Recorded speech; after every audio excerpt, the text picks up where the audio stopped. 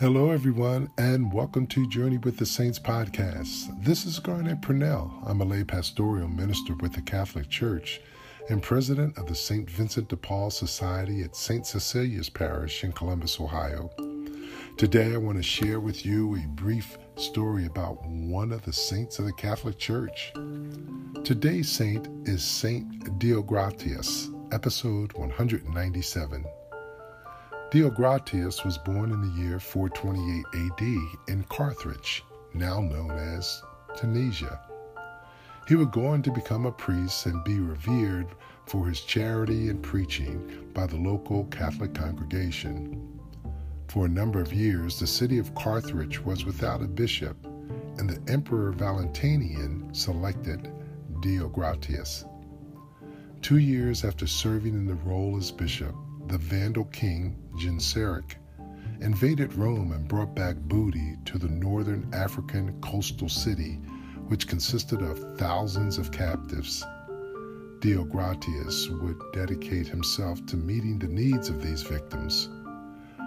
As the captives hit the shores of Carthage, they were separated, husbands from wives and children from parents.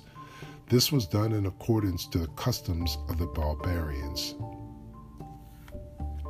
Deogratius, determined to help these captives, immediately sold all of the gold and silver vessels used in worship to free the freeborn people from being slaves of the barbarians. He opened 2 large basilicas with bed and straws for the people who needed housing and who were sick. He would visit them each day with the doctors to share his blessings and to attend to the ill, working from early day to the dark of night. The Vandals grew angry with the assistance Deogratius was providing and his increasing popularity among the Arians and the Catholics. They would hatch a plan to kill him, but his own exhaustion from the service ended his life. His feast day is March 22nd. For more information about Saint Deogratius, read Saints of Africa by Father Vincent J. O'Malley. And if you like this podcast, encourage others to listen.